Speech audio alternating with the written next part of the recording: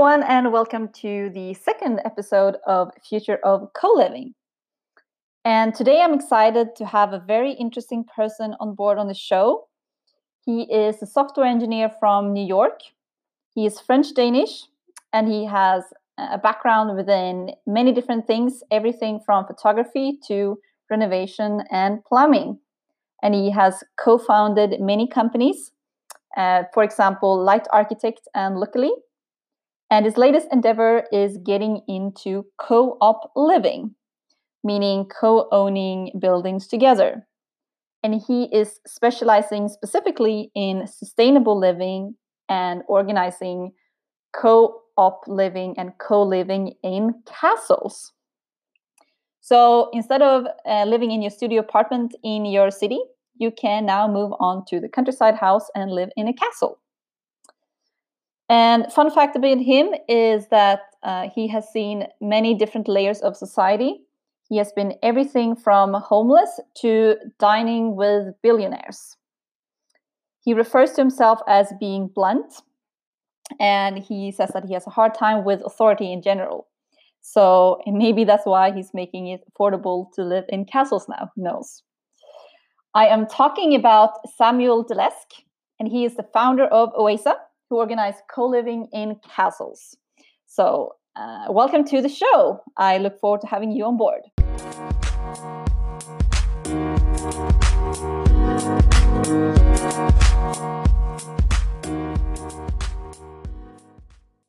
Okay, welcome Samuel Deleske, founder of Oasa. Thank you so much for having me. Thank you. So you have been working in software development for many years, and now you have started a company focusing on co-op living. So tell me, how did that shift happen? What was going on in your mind? Like you said, I've been working in tech for 10 years, and actually 3 years ago, I started working remotely for a software company.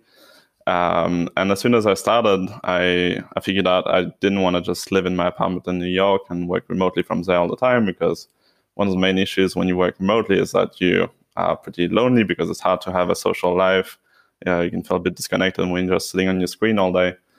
So actually I started just a quick Google Sheet. It was called a Hackership. And the goal was to potentially buy one of those big 3-mast sailboats. And then I started doing a bit of research, seeing what already existed, and I stumbled upon a couple of projects like Nomad Cruise and Coboat and some other co-living kind of projects on boats. Mm-hmm. So that never really materialized, but 2 months later, I booked my ticket for the first Nomad Cruise that I was going to, Nomad Cruise 4. Ended up not making it to this one, but then I went to the next one on Nomad Cruise 5. And I'm really connected with that audience, with those people.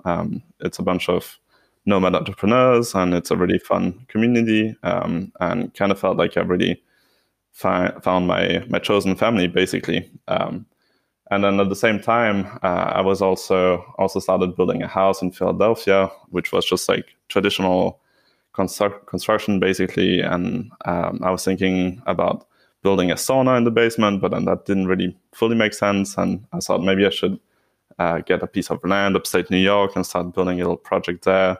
And I was thinking about, putting up some tiny houses or whatever. And at the same time, the main aspect for me is really living together. So I didn't want to just have a tiny house and live by myself.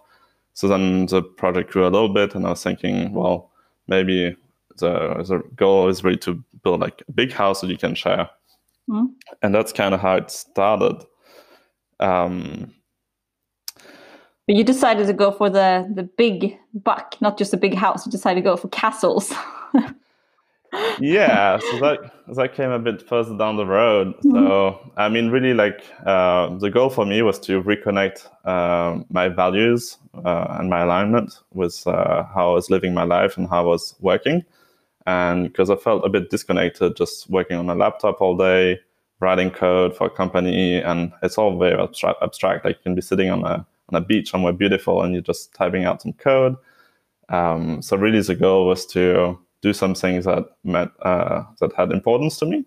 And really, like, the core principle of Oasa is being sustainable. So that's really the first value. And so I started researching what are all the kind of technologies that you can implement in a house to make it more sustainable. So, for example, if you start a house from the ground up, like, what are some of the things that are important? And for example, when buying a beautiful plot of land, I didn't want to just go in with a bulldozer and like destroy nature and just like completely denaturalize a place. The idea is really to be in harmony with it. So I started doing that research, and then I started scouting land up in upstate New York, like you said. I found a few properties that were pretty promising and started working with an architect, Ian, who is also based in New York, and he actually wrote his thesis on nomadism. So it was a great fit. And we really started thinking from the bottom up, what creates community when you build a place. And we started looking at all types of different shapes and whatnot. And so the shape that we ended up on for the project upstate New York was, we wanted to build A-frames because they are really efficient in terms of energy and construction. And then we looked into what kind of shape can promote communal living. So we ended up on like a crossed A-frame where you would have 4 separate units, each facing their own views of nature. So you'd have a private view of nature where you can have your own bedroom, bathroom, whatever.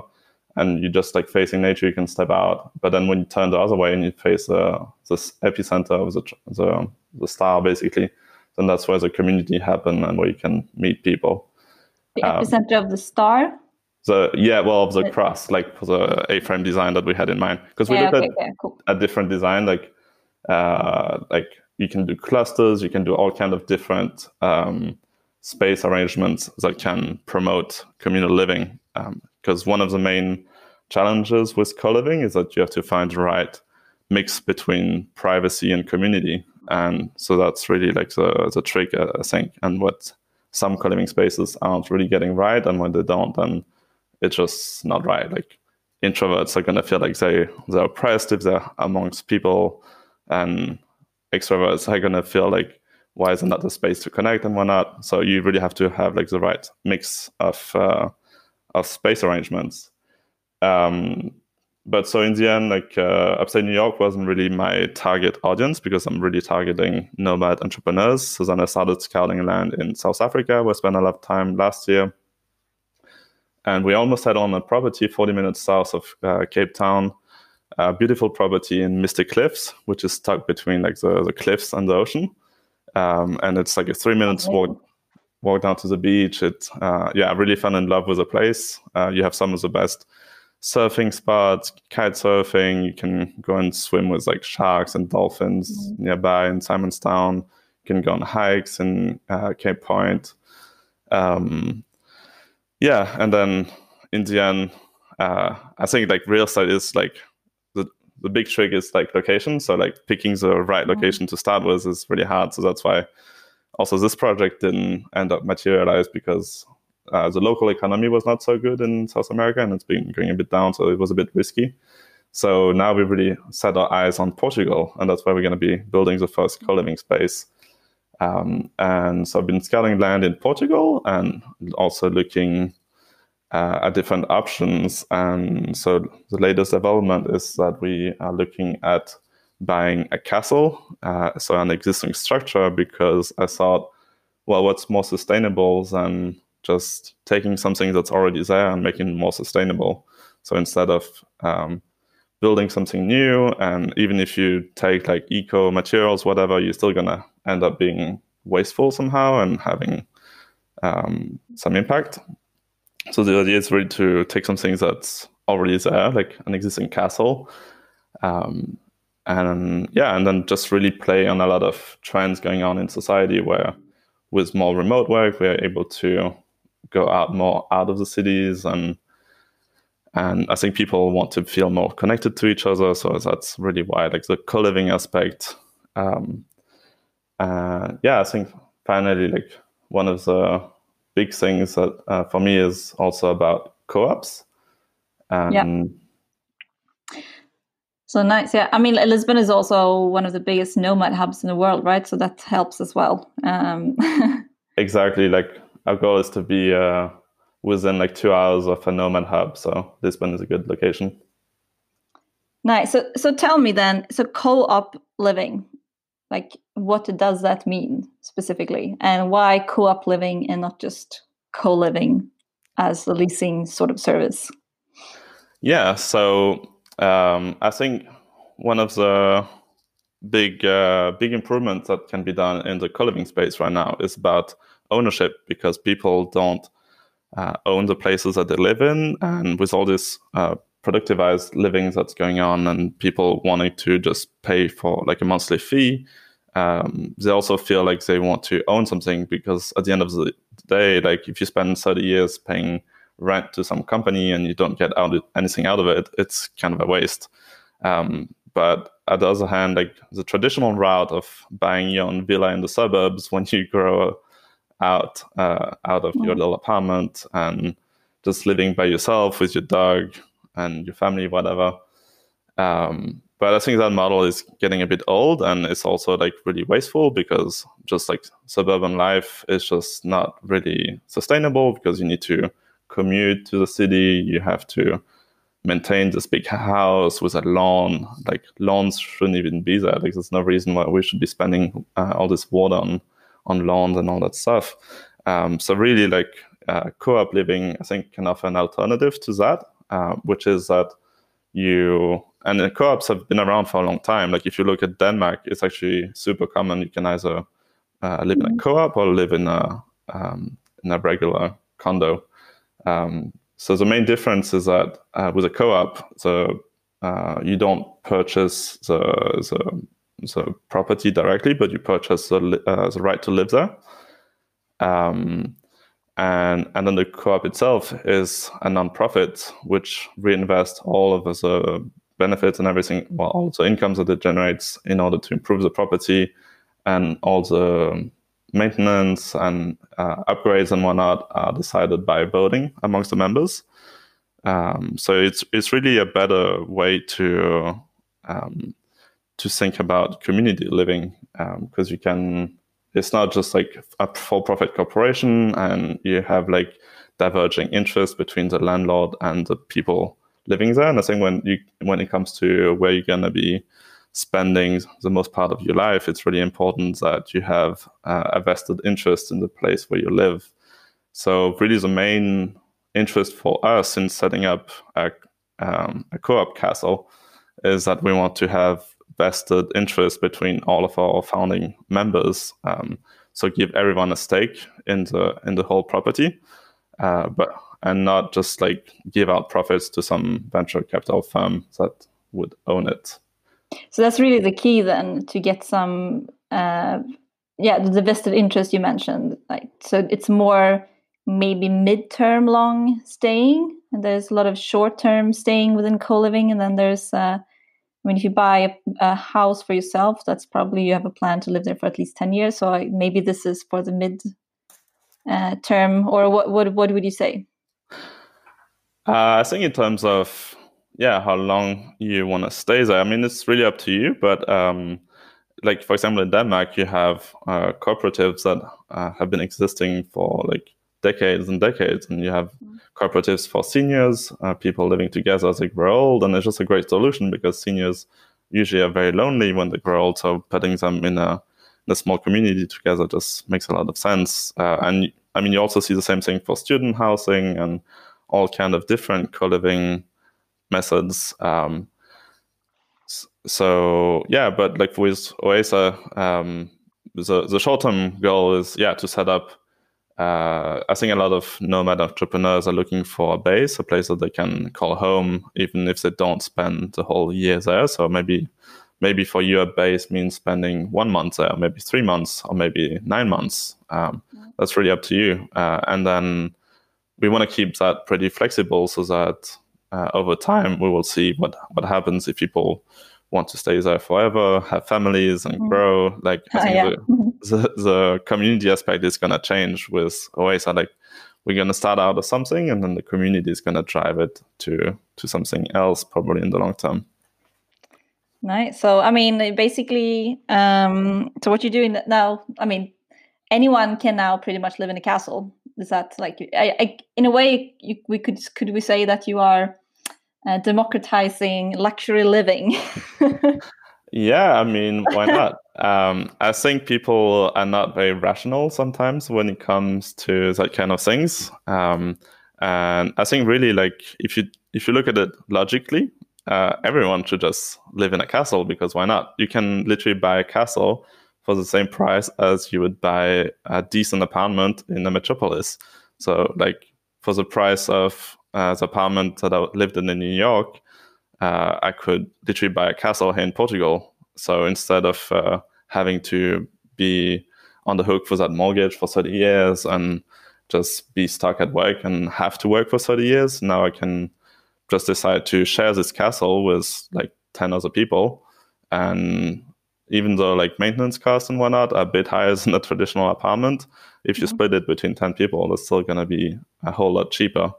And I think one of the goals as well with Oasis is really I want to be able to give financial freedom to people, because if you're a nomad entrepreneur and you can already live and work anywhere and you have that flexibility, then you should really take advantage of being able to live in places where the cost of living is cheaper, so that you can not spend your entire paycheck living paycheck to paycheck, basically. So instead, if you put that paycheck towards purchasing a place where you can actually see yourself living for many years to come, like a castle, and where you also have space to grow and like really it's just like a playground. Like if you want to create new companies, whatever, like this just gives you so much flexibility, because there's a community aspect where you do skill sharing, mastermind and whatnot, and really you can connect with those people. And yeah, basically, like if you do the math a bit, I did it, and you can basically acquire a castle, and within like 7 years or something like that, if you put your income into investing in that property, you can actually be fully financially independent by the end of those 7 years. How do you mean? Well, I don't know if you heard the principle of FIRE, financial independence, retire early. It's like it's way more popular in America, where where it's not a, because in Europe I think like it's great that we have all this safety and everything, and we can just like kind of expect the state to take care of us. But really, when you come to America and you see like there's no safety net or whatever, like if you don't have an economic cushion behind you, then you're just going to be homeless, which I actually experienced for a few days. But yeah, so I think it's really important for people who are nomad entrepreneurs to really like think about also like what's going to give them the most freedom in the future. Like if you're able to save a certain amount of your income every month, and for example, instead of paying Airbnb to stay in different places around the world, if you can stay in a place where you actually acquire capital over time, like where you gain a stake in the place where you live in, that's really gonna accumulate over time, and then whatever you end up deciding to do in 5-10 years, whatever, that's up to you, but you're gonna have a lot more flexibility.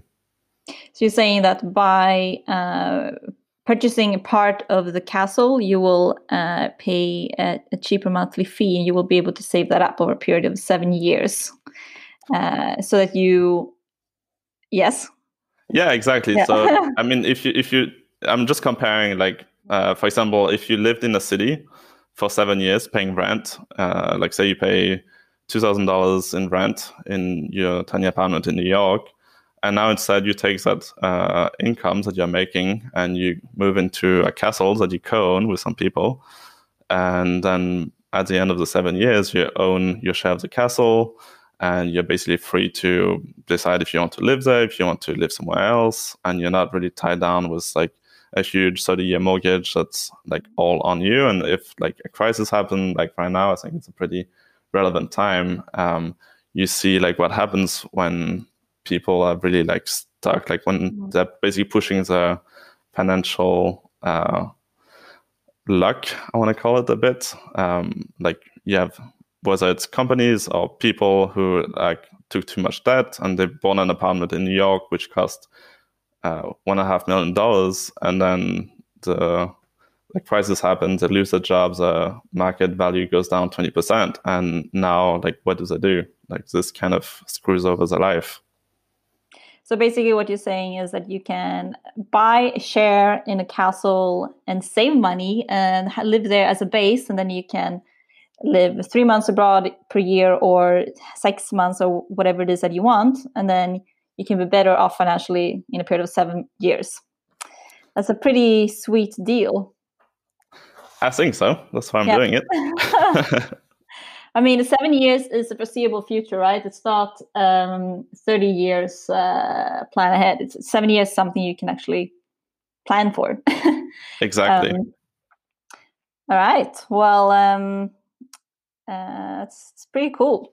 So but you don't only do co-op in castles. You also have projects where you organize co-living in boats. So tell me more about that. It's actually one of my dreams to live on a boat at one period of my life. So I'm very excited to hear more. Yeah. So basically we got together a year and a half ago or something like that with my art director and architect who I worked with on Oasa. And really we just sat down and we thought what's living going to look like in 2050? And how can we be living a more sustainable life? And so really we try to look at all the technological trends and things that might drive certain trends into society, for example, remote work and maybe satellite connection for fast internet everywhere and self-driving cars and all that kind of stuff, and how that's going to influence us. And I think we already have all the technologies to live sustainably in a house. We just have to put in the upfront investment and the effort to actually make a house sustainable. And we have a lot of lessons from decades of people already doing that in different communities. But then the next step is we also don't want to just have those sustainable houses, but then just fly from one country to the next and just completely lose the benefit of having a low impact through the housing. So I started thinking, well, what if we had sailboats and we could just sail from one of a house to the next? Say if you have a castle in Portugal and you have a beach house in Cape Town, then instead of just flying down every 6 months because you're just spending your time between the two, and maybe there could be a sailboat and you share it with your close friends, basically those 5 or 10 entrepreneurs who are also looking to go down to and do a little migration. And instead of spending 20 hours on the plane, you're going to be spending a couple of weeks on the water, learning new skills, team building with your new and old friends. And it's just a great experience. And I think we as nomad entrepreneurs, we have so much luck to be able to do that, to just take the time off and actually have those experiences. And then we can always work on our companies when we arrive, wherever we arrive. But really, we should take the opportunity with that flexibility to really have those experiences. And why not try to have a lifestyle where we can actually be 100% sustainable and not have any impact on the planet. Yeah, it sounds amazing. So do you think that will be the future of traveling post-corona? I mean, I don't think that's going to be the main traveling or anything.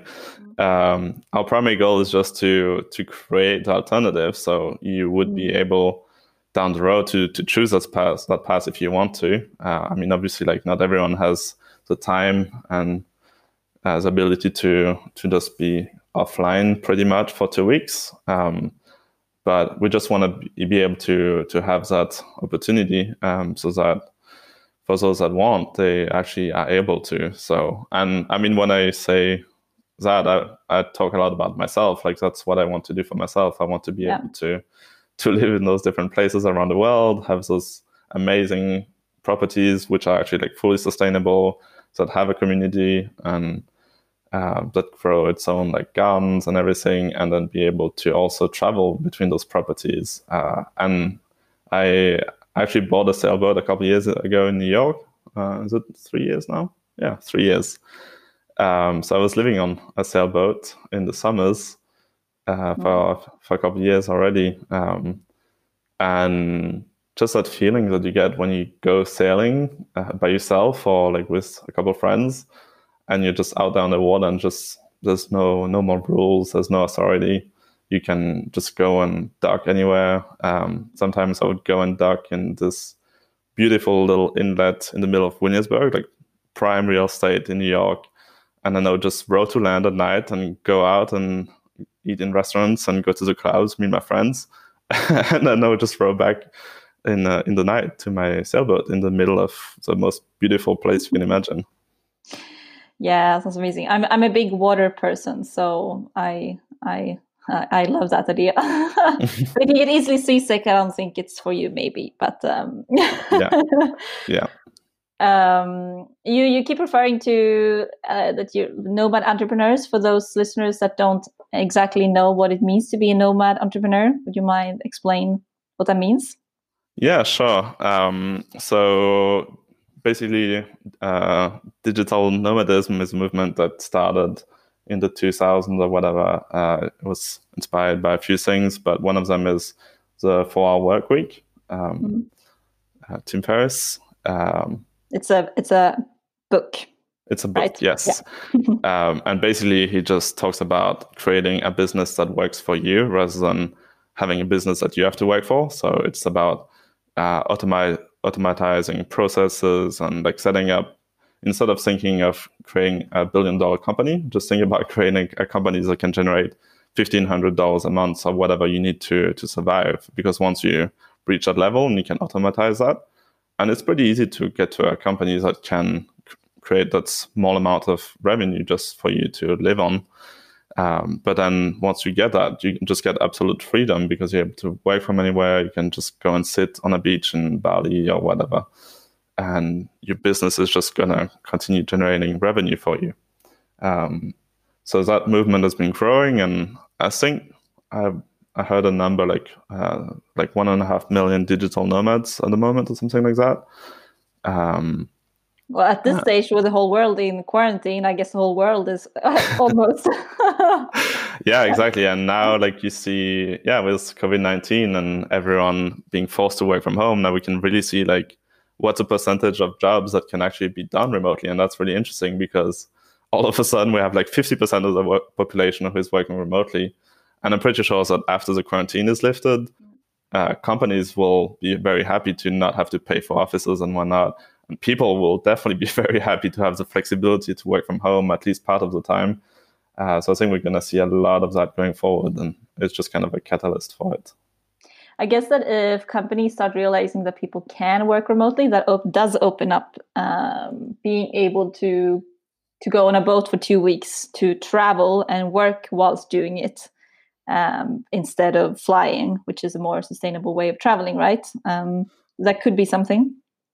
Yeah, and I think in general, people are also getting more aware of like work-life balance, like the American dream of working 40 hours a week the whole year and just have your 2-week vacation where you go to Mexico and blow all your money on a resort.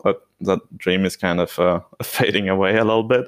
I don't think too many people adhere to it, and I think even companies, like they realize that, well, like if you need to take a couple of weeks and really disconnect from your work or whatever, like that's totally okay. Like I work for a company right now, we have unlimited vacation, for example.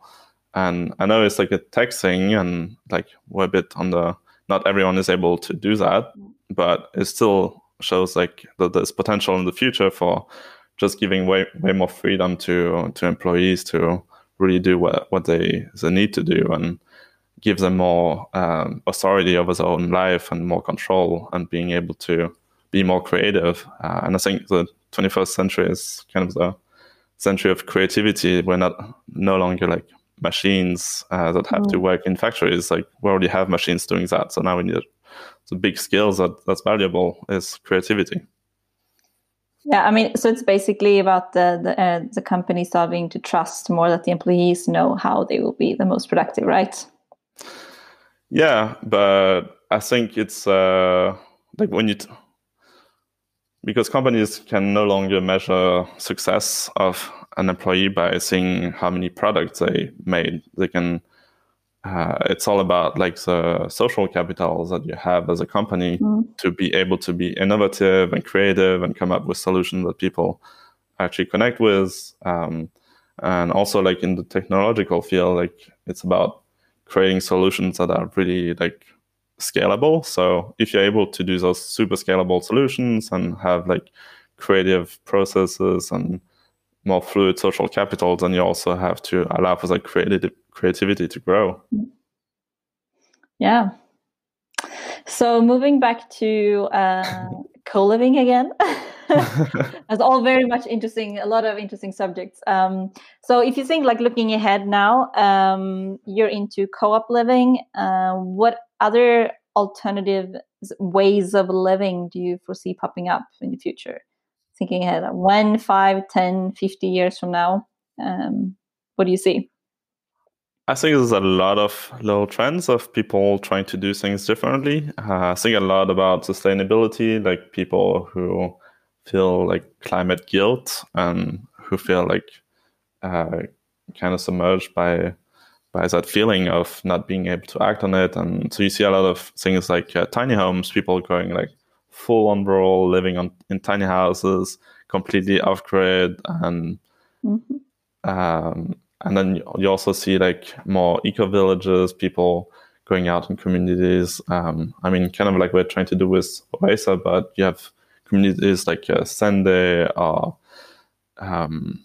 Pandora Hub and Mutinerie in France. They're all kind of alternative eco villages, but they're like more focused on digital nomads, basically, or like people who are able to work remotely. So I think that's like some, and then there's also at the same time the more industrial groups. There's all the big like corporate co-living things going on. You see a lot of articles about like India, China building thousands of co-living projects, which is at a huge scale. And I think like, I mean, there will be like a part of it, like especially in the cities, we'll see a lot more of that. Instead of like having a big apartment, people won't really be able to afford that. So maybe they'll decide to just live, like have a room in a co-living space, like a lot of people are doing already, or also in India and whatnot. And I think we'll see a lot more intentional communities in the future, because I think a lot of people feel very disconnected with the ways that they live and the ways that they work. And I think people really want to reconnect and find their tribe again. Which will probably just be even more accelerated by this corona crisis. Yeah, I actually looked into the Google searches on co-living in Sweden, and the searches for co-living in Sweden has absolutely spiked during March compared to the rest of the year. So it's interesting. I would think that's because there's a lot of single households here that are now not feeling quite lonely. So we'll see what happens. Yeah, I find it quite funny is that everyone is just living my life now. Like everyone is just working from home alone and on the laptop all day. So I feel like they get to experience what I've been living for the last 3 years. And I think everyone is going to start having the same idea. And in fact, like I'm hearing a lot of people who have interest in Oasa just reaching out and being like, hey, like I've been thinking exactly about this. Like, so I think, it's definitely going to be a catalyst. Interesting. So looking ahead then, do you have any other dream co-living projects that you would like to start up that you're not already working on? Co-living on March, who knows? So it's funny because like I don't really like Oasa would really define ourselves as a platform for finding sustainable ways to travel and live together. So we not really closing ourselves off to just like building like eco cabins or like living in castles or doing sailboats or whatever. And in fact, like a couple of days ago, I was talking with someone who owns an island out in Bora Bora, and she's really interested in sustainability, and actually like her whole island is run from like fully renewable sources. She has a water turbine which is set in an opening in the reef, which makes that all the energy from the current going in and out of the reef during tides is what generates electricity for our island. And I mean, it's obviously like a dream. Like Bora Bora is like the ultimate like island dream destination. But so we actually just launched that on Oasa. We're gonna be doing a collaboration. I think in November possibly we'll be setting up a 1 month retreat there in partnership, and then we'll see how it goes. But if we have like interest, then we might develop these kind of oases around the world, just like little hidden spots where you can go and still be productive from. Nice. Actually, as my main worry about Bora Bora was the internet, because right now they don't have a fiber connection, so internet is a bit spotty. And I have a friend who lives in Bora Bora, and so I was on a call with her, and she was telling me how the internet was pretty spotty, and that's obviously like that's actually the number one thing that people ask for. I had a survey on Oasa about what kind of amenities people would want in an Oasa property, and the number one is always Wi-Fi, because nomad entrepreneurs need Wi-Fi to survive, basically. Yeah. But so I started looking into it a bit, and I mean, so the big hotels do satellite connections, so that's one option. But actually, very surprisingly, there was a fiber optic cable that was put from Hawaii to Tahiti in 2010. And then they were establishing a connection from Tahiti to Bora Bora. And that's actually supposed to be completed in May 2020. So next week. Oh, wow. Yes. Okay. All right. So it's quite serendipitous. So, I mean, there's probably going to be a bit of delay and whatnot, especially with a crisis. But I'm hoping that by end of the year, they will have fiber connection in Bora Bora. And then it just opens a whole new world of digital nomadic opportunities there. Right. That's so you mentioned like you did a retreat. What does that mean? What does that include? So I'm just thinking, I mean, it's mostly just to basically give it a test run. But I mean, it's obviously like an amazing location. You can see Bora Bora in the distance. There's 5 cabins on the island with like king size bed and an extra sleeper sofa if you want to share it with some people. And there's like all the amenities. There's plenty of water. There's too many coconuts. There's a man living there full time, and his job is to basically pick up coconuts, because when the coconut fall down on the ground, then within a week apparently you can start growing a tree already, and then you just have too many trees, so you have to basically drink a lot of coconuts. So that would be our main job. But yeah, and also there's a lot of outdoor activities. You can we'll have our own scuba tanks and kite surfing gear, and you'll just be able to go and do that and just take some time to relax. And who knows if there'll be a second wave of Corona next winter. But for me personally, I'm thinking if I'm stuck in Bora Bora for a few extra months, I won't mind it. But yeah, so November in Bora Bora. Right. Sounds terrible.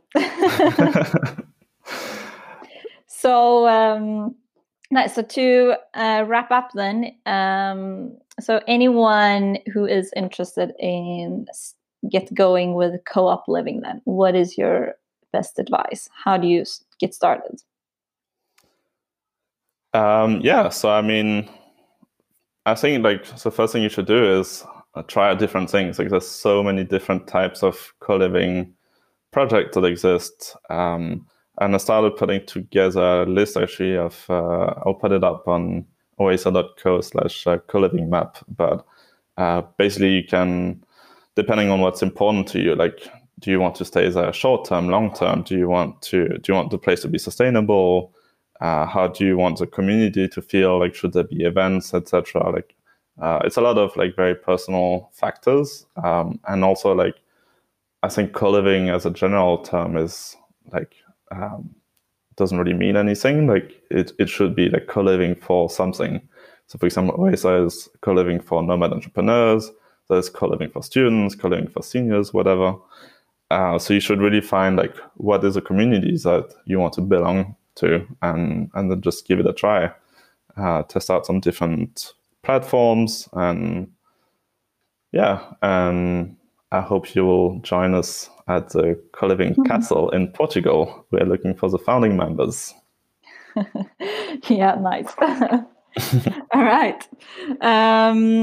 So yeah, thank you so much for joining today and sharing more what it means about co-op living. So I am sure we will see more about that in the future. So yeah, this was Samuel Delesque, the founder of Oasa. Yeah, do you have anything else you wanna share before we end the show? Not really. Thank you so much for having me and for doing this and for promoting better living. And you can feel free to schedule a time to chat with me directly on oasa.co. There's a link to book a time with me.